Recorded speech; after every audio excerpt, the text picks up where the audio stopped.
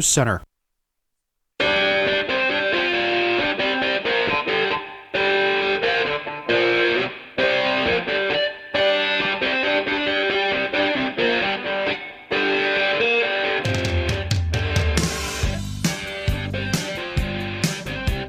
Good afternoon and welcome to another edition of Money Talk. I'm Neil Kreisel and Diane Duvernay are your hosts every week right here on AM 1290, FM 96.9, and streaming at 1290kcsb.com. We're repeated at 11 and on Saturdays at 6. We're brought to you by Cornerstone Home Lending, whose highly trained and experienced team takes great pride in helping people with home financing, offering competitive rates and a wide array of loan programs. American Riviera Bank, smart banking for smart people in Santa Barbara at Figueroa and Anacapa Streets and in Montecito's Upper Village.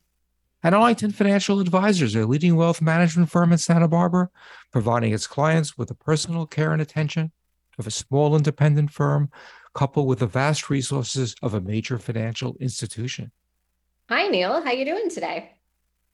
Well, I'm not going to ask you that question. Yeah, better than I am, probably. Yes, you've had a tough week. Yeah, I'm just a nurse on the side.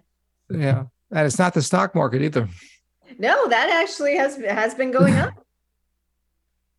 So I think we'll skip over your trials and tribulations. Too long for the show. Yes. Yeah, it'll be too depressing. Let's introduce our guest, our returning guest and sponsor, Kelly Marsh, who's the Vice President of California at Cornerstone Home Lending. Kelly, thanks so much for being here with us again. Thanks for having me. I'm excited. So the first article we have today is from yesterday's Wall Street Journal Heard on the Street column, and it begins by saying the rapid rebound by some of last year's stocks doesn't make much sense. And it goes on to say that one likely explanation for the apparent bargain hunting of these beaten down stocks is a costly psychological bias called anchoring. The same trigger that draws us to buy something in a store when a much higher price is crossed out in red causes us to fixate on how much a stock is down from its better days. There's a fairly consistent long-term feeling that a stock is worth the highest price it traded at or the highest price I paid for it. That's fairly ingrained in the human psyche, says Dr. Schilling from Yale University. And so one of the interesting observations here is that the higher a stock goes in a bull market, the more likely it is that when people think the market's turned around, they're going to think that there's a bargain, even if the fundamentals are as outrageous as they were back 6 months ago. And at the end of the article, it says that Keynes defines this problem as when you are looking at a stock fundamentally, you're forecasting the yield over the life of an asset. But when you're speculating, it's the activity of forecasting the psychology of the market. You know, it's interesting because depending upon the week, if you look at the price to earnings ratio of the S&P 500, we're not that far off of the long-term 25-year average, which is about 16 and change. And so when you look at it overall, you know, the last week of July, it was a little below that. This past week, it's a little above that. But either way, it's not, the S&P 500 is not over or undervalued. Really, it's right in line with its 25-year average. Yeah, I know, but that doesn't explain why the meme stocks and Tesla, for example, have rebounded. They're selling at ridiculous multiples, and they're lower than they were before. And I think what the article is focusing on are those stocks whose valuations were completely unjustifiable. Out of line with what the fundamentals are. You know, I think what it's signaling is, you know, people are hoping for some innovative change, and that's really what drives markets up all around. And they're looking to those, you know, whether it be a hope and a prayer, it's certainly not on fundamentals, but it's looking to those meme stocks to be that innovator of the future.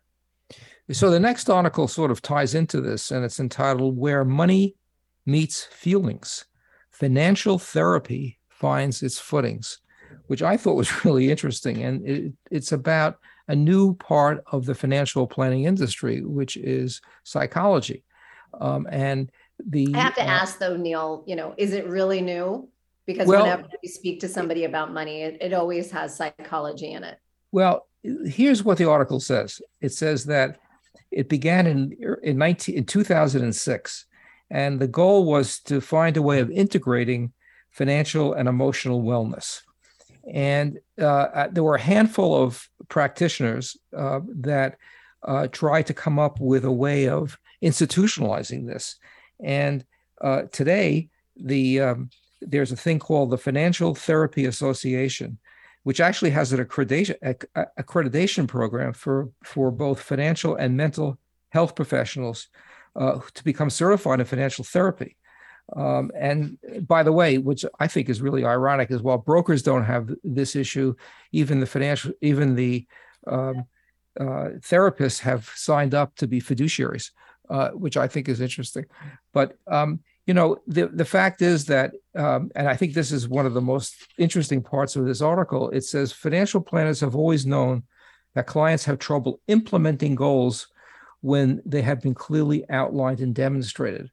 The part that's missing out is the personal behavior element. A computer just can't spit that out. So I think one of the efforts here is not simply to help to instruct a client about what to do, but to help them overcome whatever psychological things are restraining them from doing it. Yeah, no, I definitely, there's validity, if I'm saying that right, to it, because much of who we are as humans, we all have that psychological component to everything we do, whether it be home buying and locking in your rate for a mortgage, or whether it be having interpersonal skills with your coworkers or spouse. So it's definitely an interesting, fast growing segment, but I always have to laugh when something comes up as if it's new, like it started in 2006, whereas humans have been emotional since the beginning of time. Well, when I was on Wall Street years ago, one of the major firms hired a therapist, a psychiatrist, to be a mandatory therapist. Prescribe the drugs. When were you on Wall Street? No, they didn't have drugs then. This is pre-drugs. I'm serious. This is psychological drugs. And the irony is that people were resistant, not because it wasn't a good idea, is that no one wanted to go to a therapist, tell them their problems when the therapist was being paid by the boss. You go in and say, oh boy, I hate it here. My boss is a jerk. And meantime, the person is who's paying for the therapist. We've talked about pension funds that, because they have not been able to achieve the necessary return that they have that they're required to make sure that they don't have to, whatever the institution is, whether it's the government or a private company, to make up for a lack of return, have gone into alternate investments. And we've talked about that before, whether it's private equity, all types of what I would consider to be more risky than one would expect a pension fund to go into. And the article in the New York Times this weekend is headlined, "Pension Funds Stung by Crypto Crash."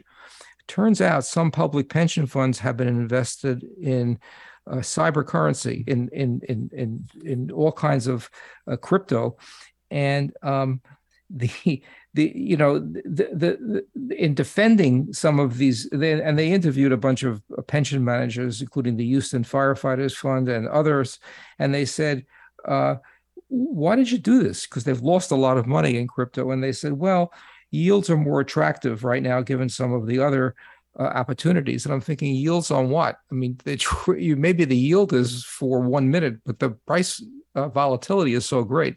Honestly, this is the one place that I get so fuming mad, because they had an opportunity, meaning the pension fund administrators and managers, to make up for past losses if they had just stuck to their knitting in 2001, right? Mm-hmm. They didn't need to do something outlandish. They could have reinvented, gotten returns, and just waited out for the bond market to start delivering some interest. The fact that they went into cryptocurrency is just mind-blowing to me. And also, there's ERISA issues, and I don't see how they get away with it, because I didn't even think about that. You're right. There are ERISA issues. So the final article we have today is entitled Mortgage Rates Bounce Back on Strong Employment and Inflation Data. And the article says, it has a wise statement. It begins with inflation tends to cause mortgage rates to rise, while a recession usually sends them lower. Much of the recent volatility in mortgage rates is due to investors waffling between worries about inflation and recession. Last week's job numbers gave a boost to the sentiment that a recession is not imminent, and therefore one could make the case that mortgage rates would not be going up as much as they have been. Of course, that's not what happened last week. But what's so interesting about that is the difference in views of people in the mortgage market and in the stock market. Stock market took the results of the job market numbers to indicate that the economy is stronger. And so it's interesting that there's a sort of a dichotomy here. But I think this is the big question is, are we in a recession and therefore we don't have to worry about rising interest rates, or are we going to continue to have to fight inflation? And that's going to affect both the stock market and mortgage rates as well. By the way, we have an expert on this subject. So when we come back after our first break, we will find out the answer to these questions. You're listening to Money Talk on AM 1290 and FM 96.9, and we'll be right back.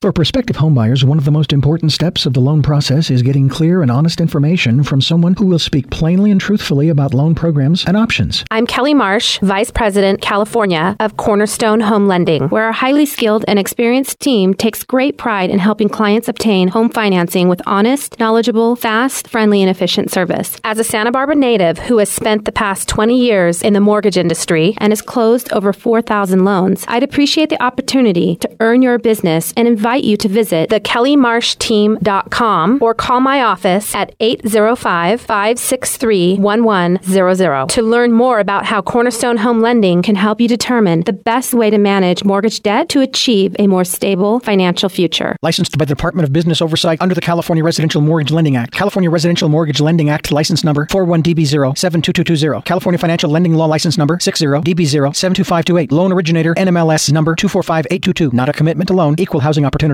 The Turner Foundation was founded in 1958. The organization's mission is to serve the community by owning and operating low-income apartment communities, as well as offering programs and services for the residents. Here's Donna Reeves. The Turner Foundation began to provide low-income senior citizen housing, including families and individuals. We now have transitional age youth that we're getting off the streets, and we're providing them with education and employment opportunities so that they actually will have a future. They can have a successful future. So we're trying to break the cycle of poverty through education and educating the youth. And I can see the outcome. I can see the youth and how they're impacted. Go ahead and give me a call, 805-730-1200, or you can reach me at donna@theturnerfoundation.com. To learn more about the Turner Foundation, go to theturnerfoundation.com or call 805-730-1200.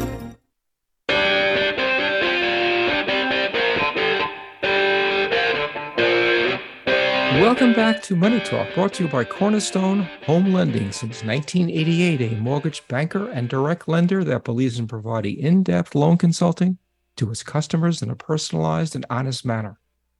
And we can be reached at moneytalk1290@gmail.com, or you could call us at 805-564-1290. So if you're just joining us, we have Kelly Marsh, who's the Vice President of California for Cornerstone Home Lending. And so Kelly, tell us, it's been an exciting time, both good and bad at times in the mortgage industry. Tell us what's going on right now. Dovetailing off of Neil's last article that we just discussed, what is going on with the mortgage market right now? Well, I think what's going on is it is almost a week by week environment for rates. It all depends on, as Neil said in that article, it all depends on inflation data. If inflation continues to rise, Interest rates will not like that. Interest rates will not perform well, which is essentially what we have seen this whole year. So when you say interest rates will not perform well, do you mean that as the end consumer, you'll get a higher interest rate? Yes, interest rates will go up as inflation continues to rise. And then there's obviously now the talk of recession. Are we in it? Are we headed to it? Is it going to be a soft landing? So on and so forth. So the interest rates will do well if we see more recessionary reports come out. But strong jobs report is kind of throwing a little wrench into the recession talk. So it is a roller coaster. It continues to be. It has been a wild year, not only for mortgage rates, but for the real estate market, which is what a mortgage rate is used for, is for real estate. So it's been, as a buyer, it's been tough for some buyers, for sure.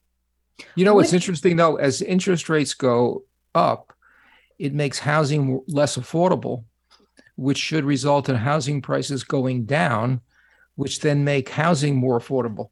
So there's sort of a paradox here that one could make a case that depending upon how fast they go up and what community they go up in, it actually can make buying opportunities better for some buyers. I do think that, yes, historically that has been a trend. However, what we're seeing in the current environment is there is a true housing shortage. There is more buyers than there are houses. And so there's so much data to support that, not only for us here in Santa Barbara, but across the US, that we are in a housing shortage, which is adding to that pressure of the housing market. So, what it is doing, though, it is allowing some buyers to get in who have been trying to buy a house. They're finally seeing their offers get accepted because there have been some buyers that have been priced out, or they have buyer fatigue. They're taking a break. They're going to revisit it. And I think locally, we are also seeing some, price reductions, whether it be, sellers have gotten nervous that their house isn't going to sell and they need to get out for some reason, and or the real estate agents are saying, the buyer demand at this price point it's much greater if you lower it by $100,000 or whatever the number may be. And so, some people think if we go back to interest rates, that interest rates have topped out. What do you think? Do you think that they're going to go higher than what's the highest we've seen? 5.5?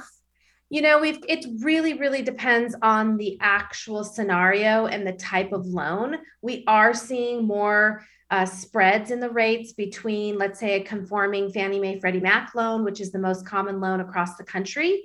Those interest rates are actually trending a little bit on the higher side when you compare those to a jumbo rate. So anything that is above the Fannie Freddie loan limits, which do vary from county to county, but Santa Barbara County is $783,000. So anything above that is considered jumbo. So what we're seeing is a lot of variances between the different loan products. So at one point we were seeing them top into the sixes, depending on the type of, down payment, credit score, all of that.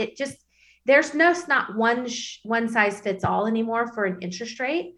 There's just a lot of layers that can influence the rate that a consumer would get. So, they've kind of had I'm trying to answer your question, but they've been a range of, let's say, the low 4s to even the mid 6s. That's a larger swing than probably I've ever seen. And so is it kind of like the 10-year treasury? Are they inverted? So are the jumbo loans actually less in interest than most of the time? Yes, most of the time. And a lot of that has to do with some added what we call loan level price adjustments that came down from Fannie and Freddie. So they have some additional costs that influence the interest rate to the consumer. So it's an apple and an orange comparison. Although they do somewhat fluctuate based on the bond market moves, the mechanics behind it are slightly different. And that actually, what you're talking about in those conforming loans came out in 2020, didn't it? Wasn't that a new thing that they came out as mortgage refis, and Fannie Freddie were getting a lot of loan volume? There has been some very, I would say, kind of suspicious price loan level price adjustments that came down from the agencies, Fannie and Freddie. That was like risk based. However, a lot of the industry felt that it was more profit driven, not so much risk based. It was just how they had to word it. They did pull back on a lot of that, but what we see now is there's some other mechanics that were priced in with regards to second homes and investment properties. They've gotten a lot more expensive in rate for the Fannie Freddie loans. That's here to stay, at least as far as we can tell. Interesting. So actually for the Santa Barbara market to have the jumbo loan be competitively priced, if not less expensive than a conforming loan, that's actually probably helpful in our market where the median home price is $1.5 million. Yeah, a lot of times we're going to advise if a client can work with a jumbo underwrite in terms of the guidelines are a little stricter, cash reserves are stricter, debt to income ratio stricter. So everything's a little bit tighter for jumbo qualifications. They always have been, but we'll bypass Fannie and Freddie and we'll go into a jumbo loan if they qualify in order to get the better financing terms. Interesting. So, because of the higher interest rates, have you seen that people have been doing more all cash offers? And so maybe coming to you for a pre-approval and then deciding, hey, we're just going to buy it all in cash as opposed to have any level of lending because of this uncertainty in the market and or higher interest rate? We haven't seen that. I actually think there's probably less cash transactions just as people are getting a little bit more concerned about the stock market and what their assets are doing for them. Maybe they're looking at kind of preserving that and not tapping into that and maybe utilizing mortgage financing. I think cash financing really was driven by the competitive market.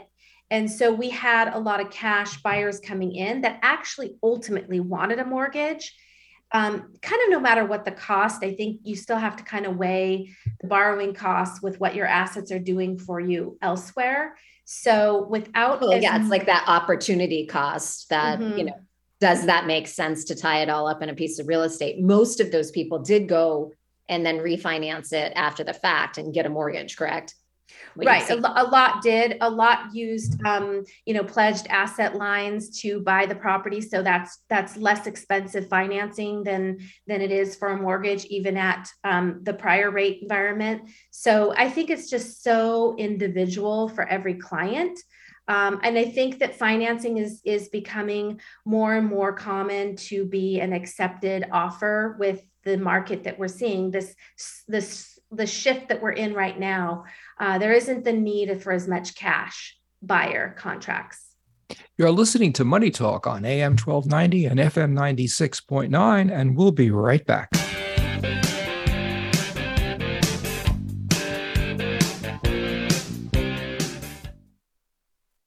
When a bank is owned by the community and invests in the community, it answers to a different call. It's personal. It's driven by your needs, not ours. Welcome to American Riviera Bank, based right here in Santa Barbara with branches in Montecito and Goleta. Our customers know us for personal service every day, every way. You can bank on us. Bank on us. Bank on us! American Riviera Bank. Bank on better. Adopt US Kids presents Multiple Choice Parenting. Your daughter just got invited to the prom. Do you A, meet her date? I need to see your past date report cards, your driver's license, a list of references, and this hair sample. B, help her pick out a dress. Don't you just love the long sleeves and turtleneck on this pantsuit? Ugh. C, attend the prom undercover. Mom, what are you doing here? I'm not Mom, I'm Calvin, the new kid at school. Or D, capture her big moment. Let's take a photo of you two. I'm in the middle. When it comes to parenting, there are no perfect answers. But that's okay, because you don't have to be perfect to be a perfect parent. Teens in foster care will love you just the same.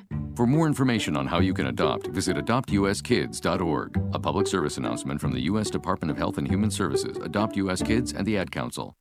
Mark Giles here with an invitation to join me and all the gang for the Mike in the Morning Show right here on AM 1290. I'll be doing my nonprofit profile features that highlight nonprofit organizations in our community. Plus, you'll get extensive traffic, weather, and local news from Mike in the Morning himself, news of California and the West from Ben Hayes, along with commuter info and safety tips from Donnie Risden. It's the Mike in the Morning Show on KZSB AM 1290, the station that talks a lot about Santa Barbara.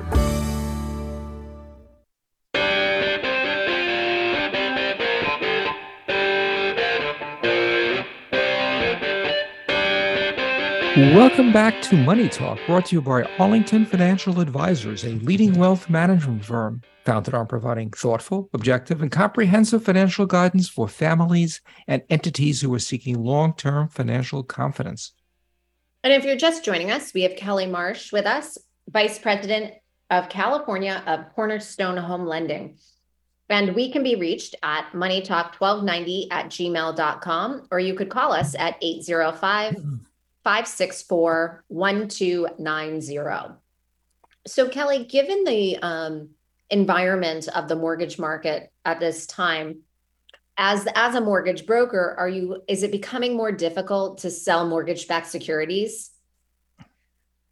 That's more capital markets, and we get a daily update from our capital markets team. What we're seeing is the spread. I've mentioned this before, but I talked about the spread between different loan products, but the spread between interest rates, the cost spread.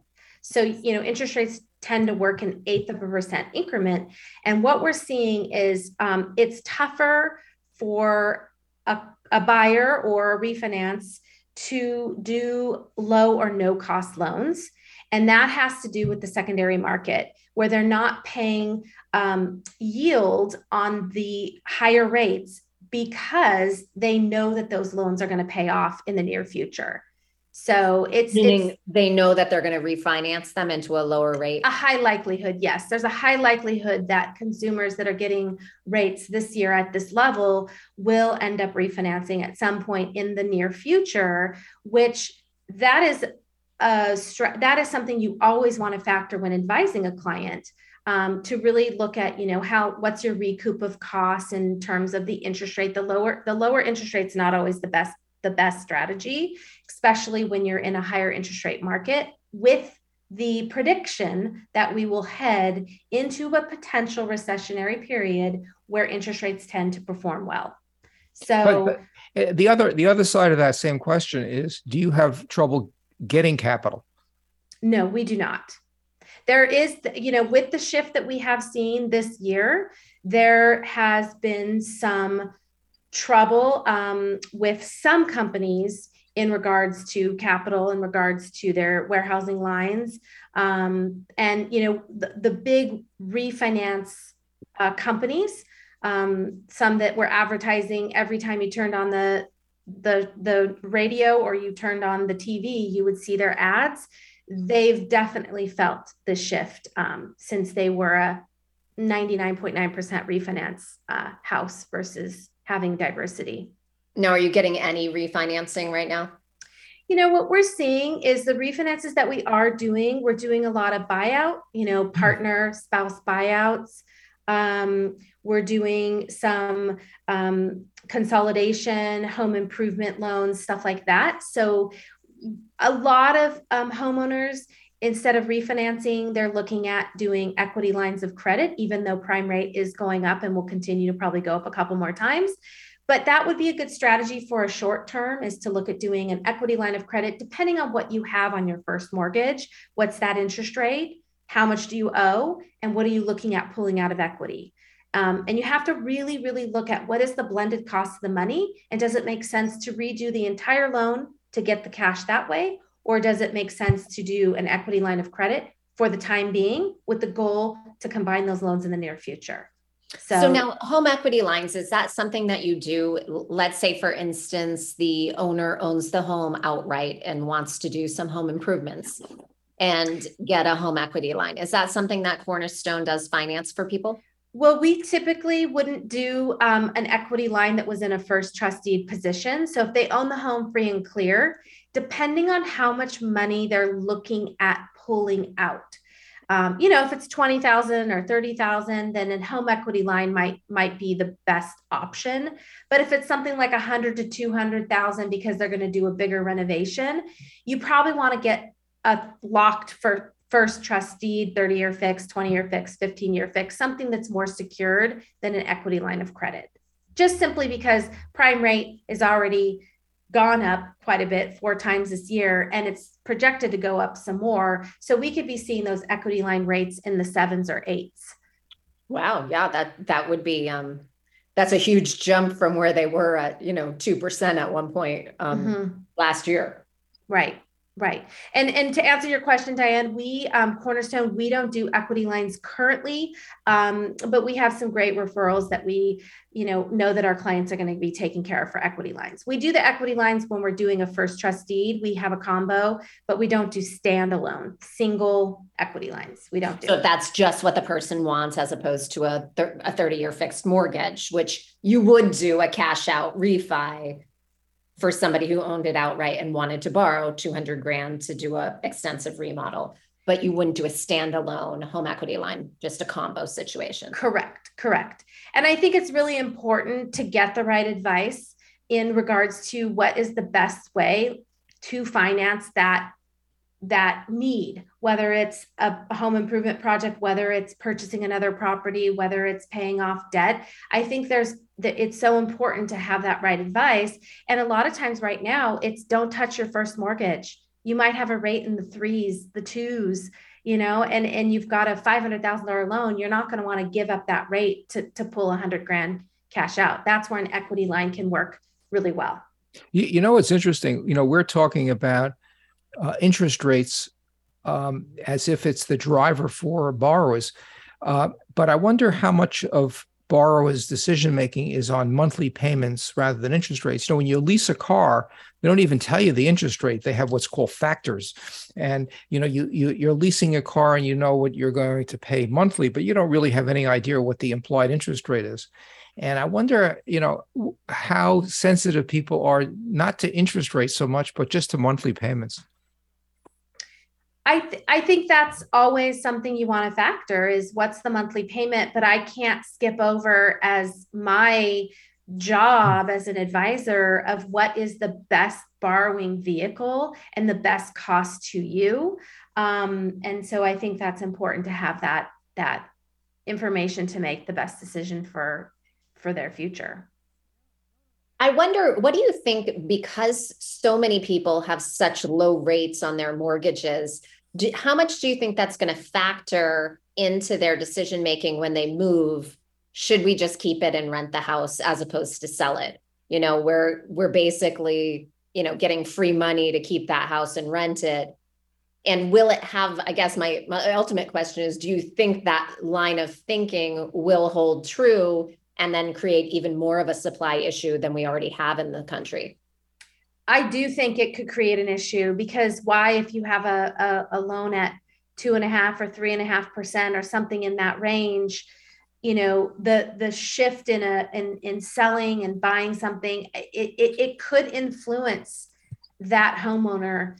I don't know that we'll see it for a while, but I think we could see, because we saw these historical low rates for so long. It wasn't just a quick 90-day window. It was, 18 to 24 months. We had this refinance window like we've never seen before. It allowed so many homeowners across the U.S.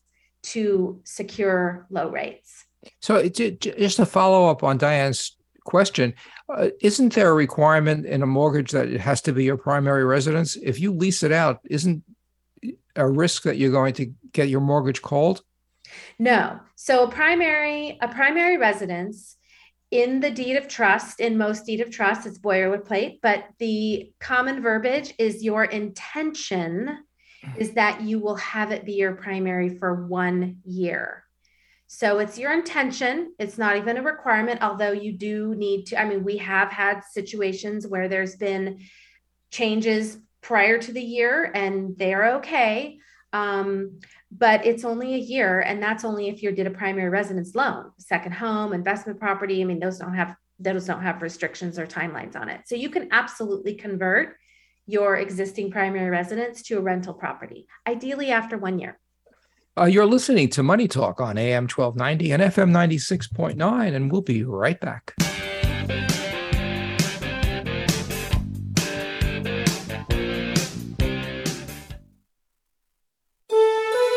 It's a fact, successful wealth management is built on strategies that focus on the big picture, take a long-term view, and establish deep and valued relationships. Hello, I'm Diane Duva, founding partner at Arlington Financial Advisors, Santa Barbara's trusted family guide, empowering you to make more informed and confident decisions.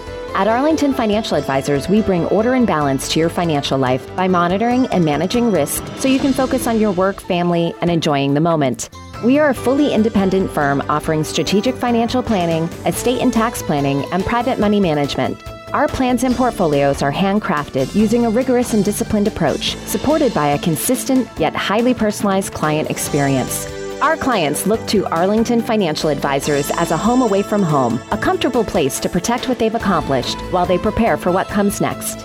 Please visit arlingtonfinancialadvisors.com or call me, Diane Duva, at 805-699-7300.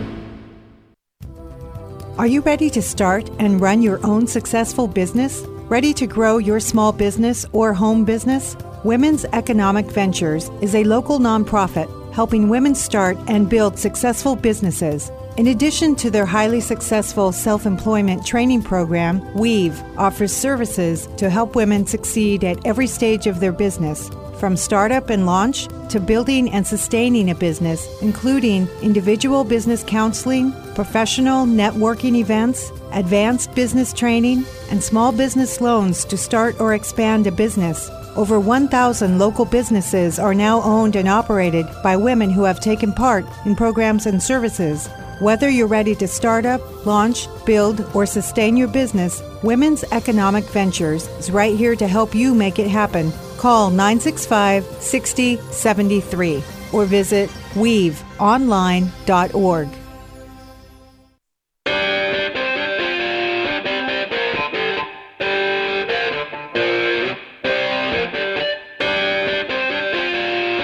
Welcome back to Money Talk, brought to you by American Riviera Banks, making your life easier with cutting-edge technology, mobile deposits, free use of every ATM machine in the country, and a level of service other banks can only dream about. So on the break, we were talking about, I just want to share with the listeners, we're talking about, off my last question is it's not really an incentive to sell your property if you have the down payment money to purchase your next home. And on top of it, then, it brings up that whole point, which we were speaking with Peter Rubert not that long ago from UCSB about rent control and what the state of California is passing, and as well as the city of Santa Barbara. And so, if you are listening, I caution you, and yes, it seems like a no-brainer, but you definitely want to get some legal advice before you do it for sure. So, that brings me, Kelly, and all that we've talked about is as a mortgage lender, has all of this shifting landscape created a tightening of qualifications? So is it harder now to get a loan? Do you have to be more, are the lending standards more conservative? What does that look like for buyers out there today? I think because my answer to that would be not yet. Not yet, but I think the reason why we haven't seen, at least from our side of mortgage banking world, with Fannie and Freddie and the other investors that we work with, is that there were so many tightening standards with COVID. So when COVID hit, there were so many added layers of checks in the business bank statements when using, business income and business assets. There were so many added layers due to COVID, and those have actually mostly been removed. So if anything, it has felt like they've loosened up because we had this 2.5 year added layer of COVID guidelines that we had to follow.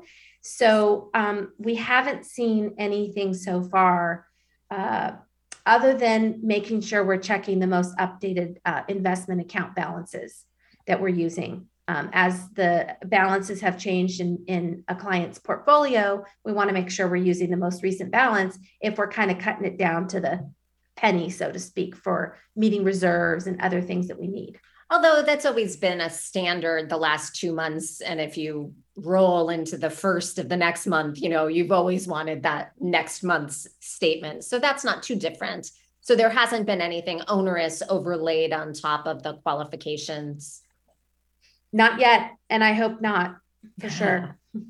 And so last time we spoke, you had mentioned that that Cornerstone has a unique pre-approval or process. Could you explain that again for us? Because I'm not doing a very good job of that. Yeah, no, actually, we were just saying how we're seeing a lot of success from this process. So what we're doing is we're getting essentially every client looking to purchase, we're getting them fully approved. So it's called a fully underwritten pre-approval. And what that means is that when you find the right home, you're able to make an offer on that home with a shortened timeline. It can be as soon as 14 days for a closing, and you can waive, depending on how your underwriting approval is, but you can consider waiving your financing contingency. So what it does is it allows you to go in stronger as a buyer, kind of beating out other buyers. And we have seen a lot of success with this. How does that work when it comes to appraisals? So you've pre-approved the customer, but if they buy something that's 3 times what it's worth, you're not going to want to lend to them. Is there some sort of trigger that would let you off the hook if they bought a house that didn't pass muster with the appraiser? They do have in the contract, there is an appraisal contingency, and it depends on each client scenario, whether we advise them to waive that or not. That doesn't mean that we as a lender won't require an appraisal, but if they have enough room in the value to still get their financing, they can make that decision. So it's very individual. And so wait, Kelly, does that mean if they're putting more down than the required, whatever the loan thing is? Correct. So let's say, for example, and you don't have to have 20% down, but let's use that as a simple example. You can get financing with 5% down, 10% down.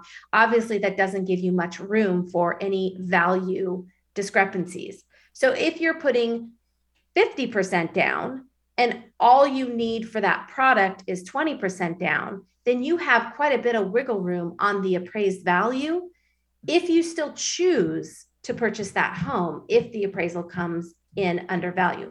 Now, I will say, knock on wood, we have not had value issues. We have not seen that. So yes, that's always a risk. But what we do is when we know we have a very shortened timeline and possibly waived contingencies, both loan and appraisal, we're ordering the appraisal day 1 and we're getting it 3 days later. So we're knowing very, very, very quickly about the appraised value. And they usually have an inspection contingency or some other contingency in there, preliminary title report contingency, common interest disclosure contingency. There are other contingencies within their purchase contract that allow them to cancel.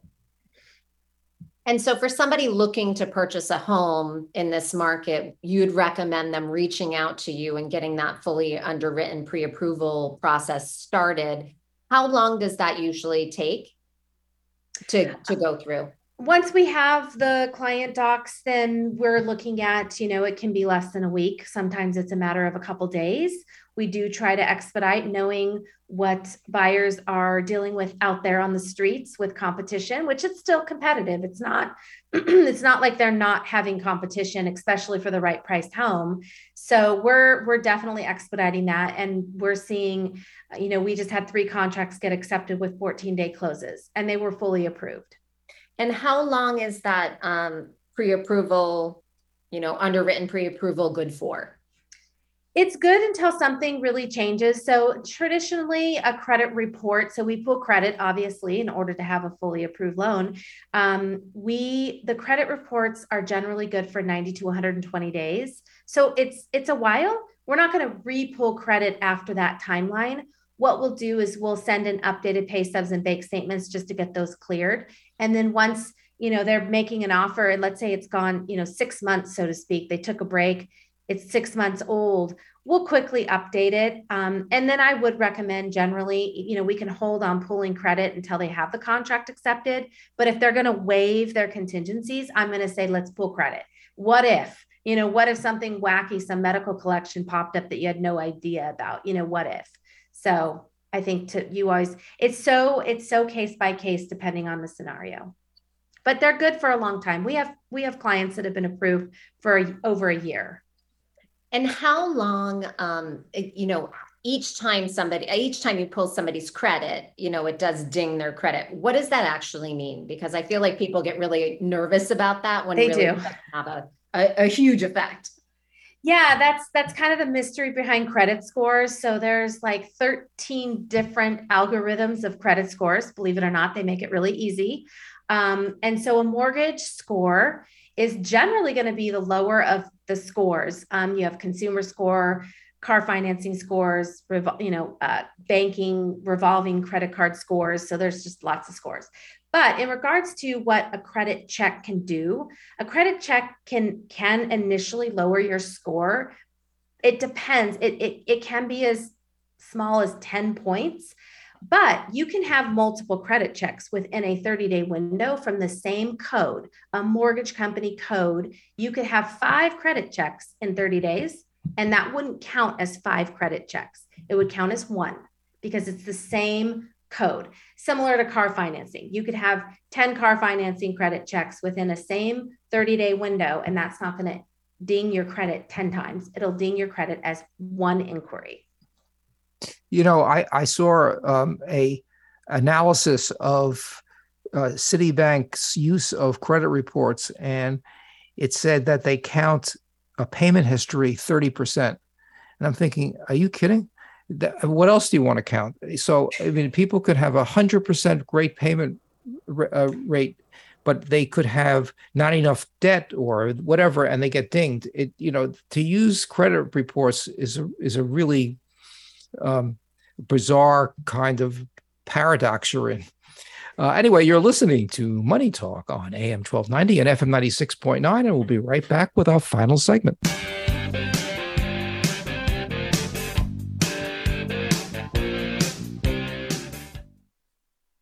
For prospective homebuyers, one of the most important steps of the loan process is getting clear and honest information from someone who will speak plainly and truthfully about loan programs and options. I'm Kelly Marsh, Vice President, California of Cornerstone Home Lending, where our highly skilled and experienced team takes great pride in helping clients obtain home financing with honest, knowledgeable, fast, friendly, and efficient service. As a Santa Barbara native who has spent the past 20 years in the mortgage industry and has closed over 4,000 loans, I'd appreciate the opportunity to earn your business and invite you to visit thekellymarshteam.com or call my office at 805-563-1100 to learn more about how Cornerstone Home Lending can help you determine the best way to manage mortgage debt to achieve a more stable financial future. Licensed by the Department of Business Oversight under the California Residential Mortgage Lending Act. California Residential Mortgage Lending Act license number 41DB0722220. California Financial Lending Law license number 60DB072528. Loan originator NMLS number 245822. Not a commitment to loan. Equal housing opportunity.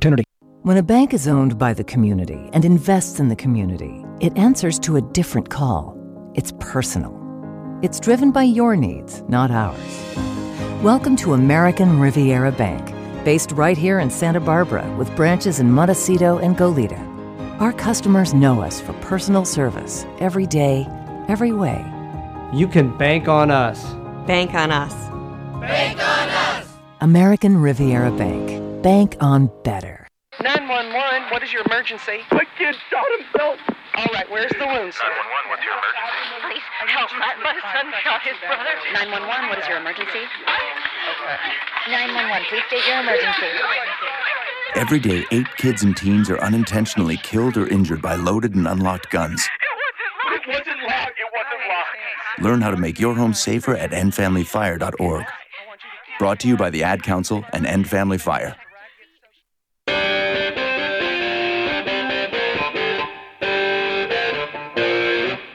Welcome back to Money Talk, brought to you by Arlington Financial Advisors, a leading wealth management firm founded on providing thoughtful, objective, and comprehensive financial guidance for families and entities who are seeking long-term financial confidence. So Kelly, I guess, a question that most people have on their mind about our Santa Barbara local real estate market is it still a seller's market, or has it shifted slightly to now kind of a neutral, maybe slightly, favoring the sellers? What do you think out there? What are you seeing in terms of the numbers, how it's shaking out? I would say, and I haven't pulled the recent data, but the data I looked at from a couple of months ago was still showing it as a seller's market. Again, I do think we are in a shift. Like currently the shift is happening. And I do think we're going to see it probably get to neutral. I do not believe, though, that we will see a buyer's market. And I think that goes back to what I said earlier in the show, is that we have a true housing shortage in California, in the nation, especially Santa Barbara. I mean, we are, the new development numbers are detrimental. We don't have much development happening. And so, we just have limited supply. So I think our market will be slightly different than probably the national average. And so in the remaining time that we have left, I think your fully underwritten pre-approval process is, the reason people should go to you. That in and of itself is a very unique product. But what else is going on at Cornerstone, and why should people call you over your competitors? I think that it all still goes back to, like, right now is more, it's always been important to have an advisor. Diane, like you were talking about the article at the beginning, is that, you're a therapist. I mean, you're a financial therapist. I'm a mortgage therapist. I think there is a piece to this puzzle here that is so important to have the right advice, especially now in this environment, knowing that we may see lower rates, there may be a shift in the real estate market, the values, having the right person that can, stand by you and advise you accurately, coach you, is key. And I think, you're selling yourself short if you don't say that your service is by far the best in the industry. I give a lot of referrals to Kelly because she did a really great job with her clients, making them understand what they're getting involved in and understand their rates, understand their payments. And so she has a great team behind her. If you're thinking about, becoming pre-approved for the buying process, I recommend Kelly wholeheartedly. And by the way, for both of you, when someone goes past their financial or mortgage needs and asks about the problem that they have dealing with their spouse, refer to a regular therapist. You're listening. You have been listening to Money Talk, and thank you so much, Kelly Marsh. As usual, you're terrific, and everyone should go to Cornerstone Home Lending, even if you're not buying a house. Thank you for listening. You've been listening to Money Talk, and we'll see you all next week.